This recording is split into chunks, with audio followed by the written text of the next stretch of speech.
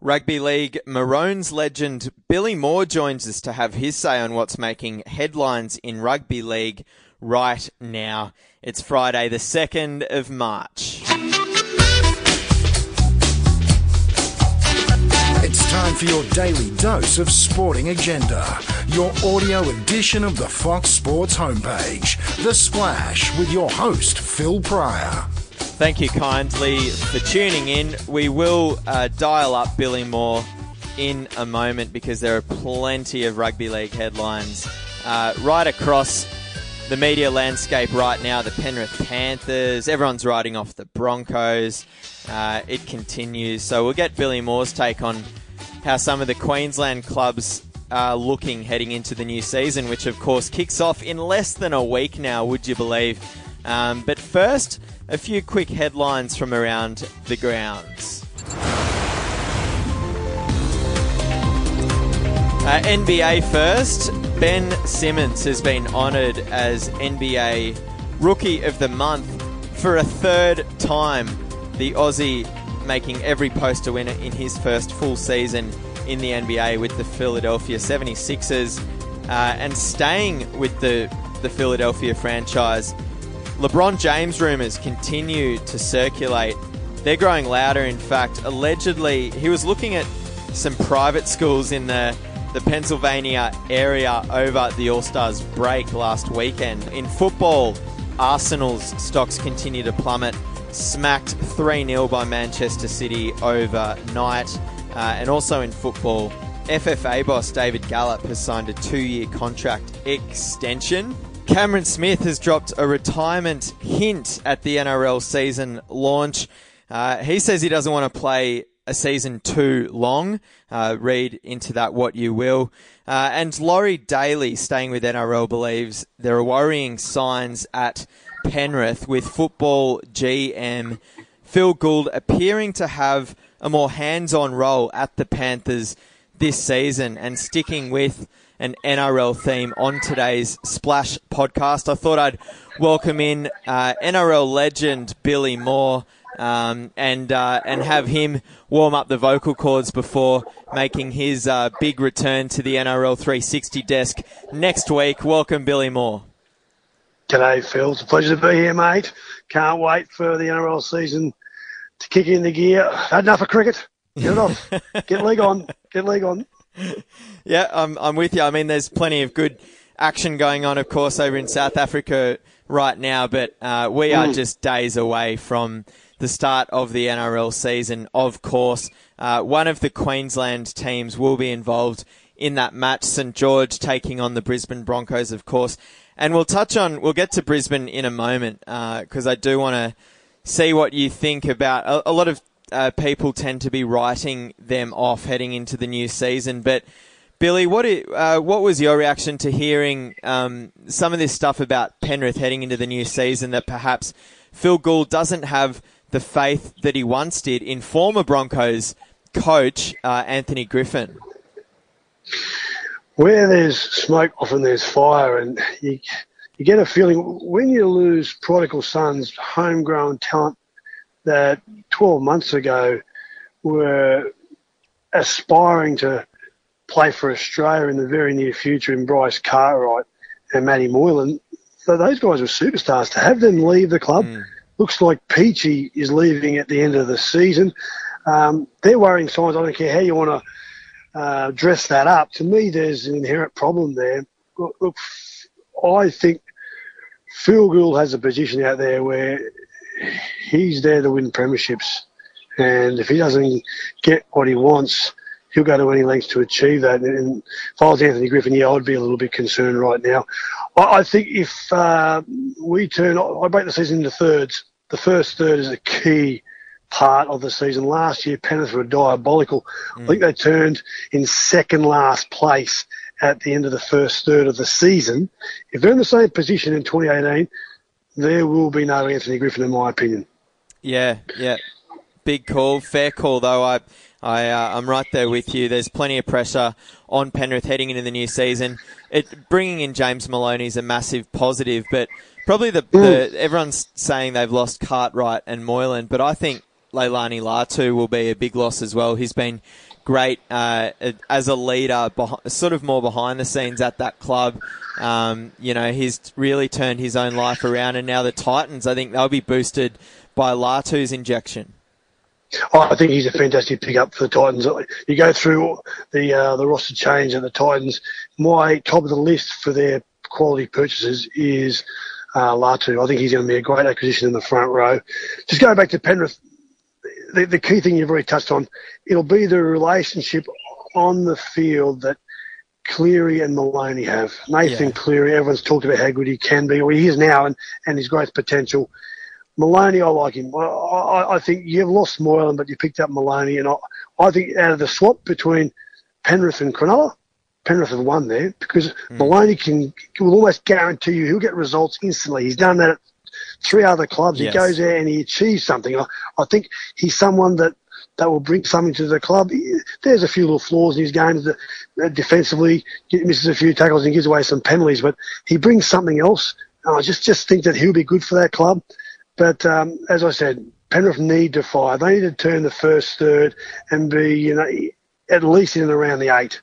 If they're down near the bottom, there'll be some serious questions asked. And that's the danger you've got when you have these coaching structures where you have the head of football operations, is a great former coach, and he brings in almost an understudy to be the head coach. But you sort of think, well, how much of a head coach are you? When things are going good, it's all great. But when it gets a bit shaky, you can almost see that the head of football operations' job is to protect the club, and they're quite in their rights based on, from what I can see of their job description, to come in and take over. Yeah, look, Penrith's certainly in the spotlight heading into the new season. But, Billy, so are the Broncos. I've heard numerous people, numerous reports, numerous predictions simply writing them off heading into the new season. They've, of course, lost Ben Hunt, and they seem a little bit thinner up front as well, with Adam Blair going across the ditch. What are your thoughts and feelings on the Broncos heading into season 2018? Be direct, which I love to be, as you know, Phil. They would miss the 8 without a shadow of a doubt if it wasn't for their extremely capable coaching staff. Yeah. Wayne Bennett, Kevin Walters, Jason Demetrio, Corey Parker. They are exceptionally good at squeezing the lemon and getting the most out of it. And I reckon that is the real saving grace for the Broncos. Is in and around them is Bennett and co to lead them, because there are 2 massive question marks over the Broncos. They go forward. They lost Adam Blair. They lost their best rotation forward in Herman SASA to the Knights. They've got this young Matt Lodge. Now, let's forget about whether he should or shouldn't be playing. That's a conversation that should have been held, and I'm sure it was 6-8 weeks ago. Let's forget about talking about that now. Yep. But he's only played 15 NRL games. So he looks good, what we've seen so far, but I've never seen a player who's played less than 30 NRL games have so much expectation, almost demanding pressure on him to be able to get the ball forward, because Corbin, Sims, with all due respect, I just don't think for 24 weeks he's going to be able to dominate other forward packs. When you look at some of the other teams, the forwards that are sitting in the Cowboys, the forwards at the Melbourne Storm, Brisbane are so light on in getting the ball forward. They've got to move one of the great back rowers of the last decade, probably the front row in Friday, and that's not a recipe for 24 weeks of driving the ball forward. Yeah. And the second thing, and this is probably the real gorilla, the elephant in the room, for them, is the halves.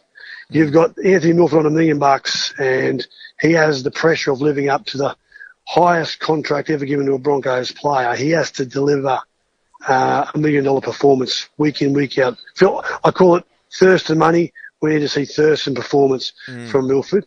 If that happens, if we know what he can do at his best, then it'll be extremely dangerous. But I still have a huge question mark, because if he's playing his best, he plays a real off-the-cuff, intuitive, just that little electric magic sort of football.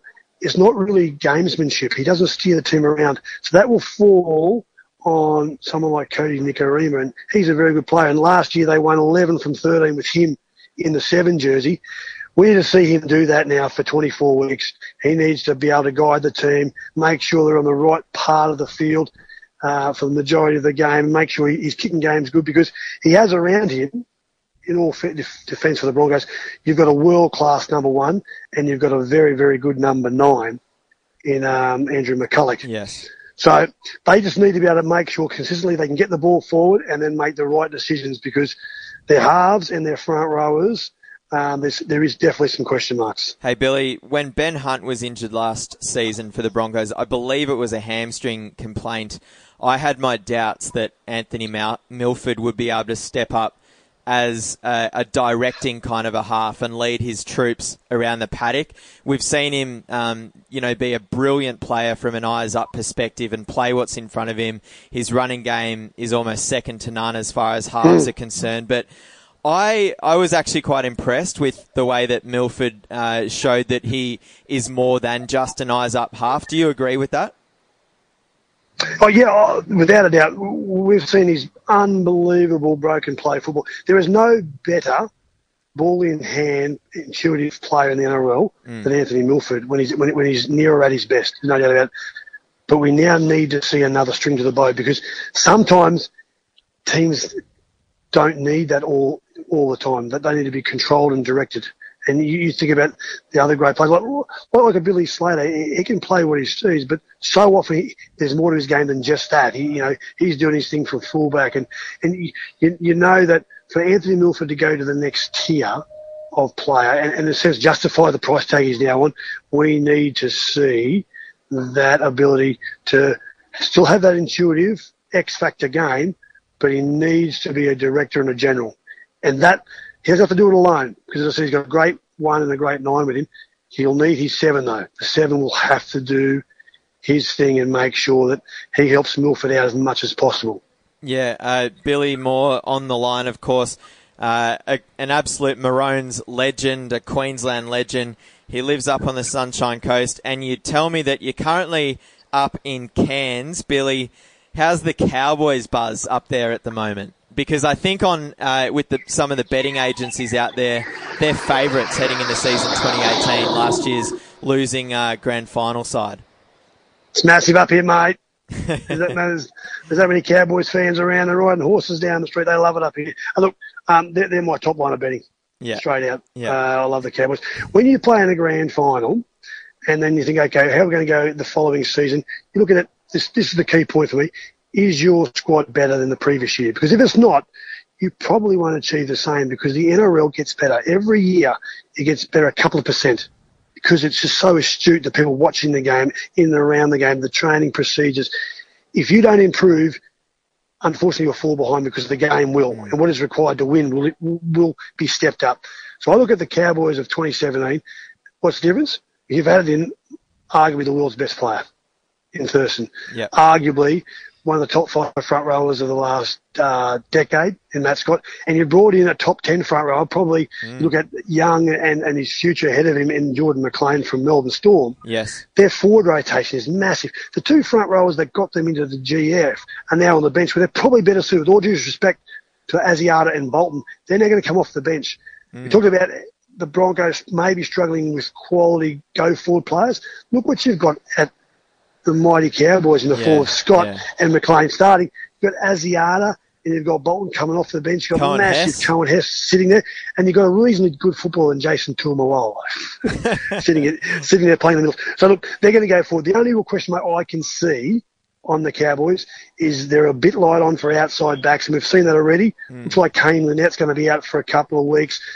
Javid Bowen comes in, and he's a great player. He's a great player, young Bowen, and he's a first grade player, no doubt about it. But you get a little bit thin after that, so they will need to go through with a little amount of injuries in the outside backs. And ultimately, mate, that's the way the season rolls. There's a huge correlation between how good you perform in a season correlated with your number of injuries. If you start taking certain players out of teams, it usually means they can't perform. And that is actually the aberration of last year's Cowboys performance. You took it, as we said, Scott and Thurston. Everyone, including me, said, well, when they finished in 8th spot, good luck for getting that far, guys. You can't go on. But they did. And they showed that with those players removed, the other players lifted, Morgan, Tuamalola, and their second and third tier players got better, and that creates internal pressure. If you can get some internal pressure with those lower players getting better, the whole squad gets better. Yeah, look, I think if the Cowboys have a decent amount of luck with injuries this season, there is absolutely no doubt that they will still have a pulse deep in September. Billy, also, you're a North Sydney Bears legend, and full disclosure to the Splash podcast listeners out there, I'm a big Bears supporter. I have been my entire life. I used to sit under the fig tree and watch you run around for the red and the black. We had a chat sort of mid to late last year about the potential of the Bears taking over the Gold Coast Titans. And of course, we sort of all know what happened there. But at the time that we spoke about that, you were actually more keen for the Bears to explore the option of heading west. We saw, of course, the Western Force, unfortunately for rugby union fans over there, fold. They're no longer in the Super Rugby competition. There is a real market for contact sport over in Perth. What are your thoughts on the Bears potentially trying to build an NRL club over there? I'd love it personally.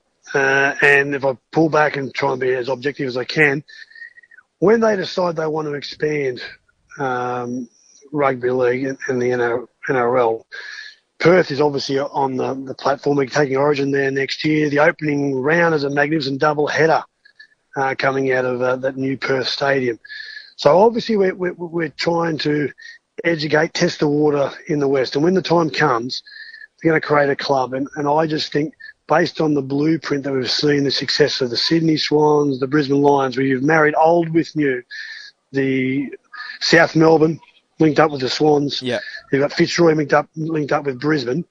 I just think that it would be imperative for that franchise to be successful to take the Western Force, so the Western Frontier, which has now been vacated by the Western Force, take that and marry up some tradition of the North Sydney Bears. I think it'd be a perfect fix. It means when that Perth side comes and plays in Sydney, that they're almost home games in a sense. Yeah. And it, what would be a logical thing is that when the Perth Bears played Manly, that never played that game in Perth, you'd play it at the mighty North Sydney Oval.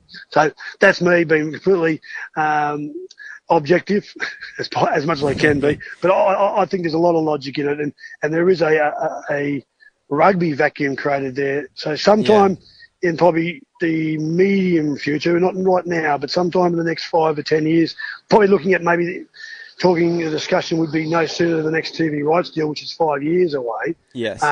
They would look to go there. What has to happen between now and then? We need to have some fiscal accountability of the current clubs in the competition, and they can't be carried.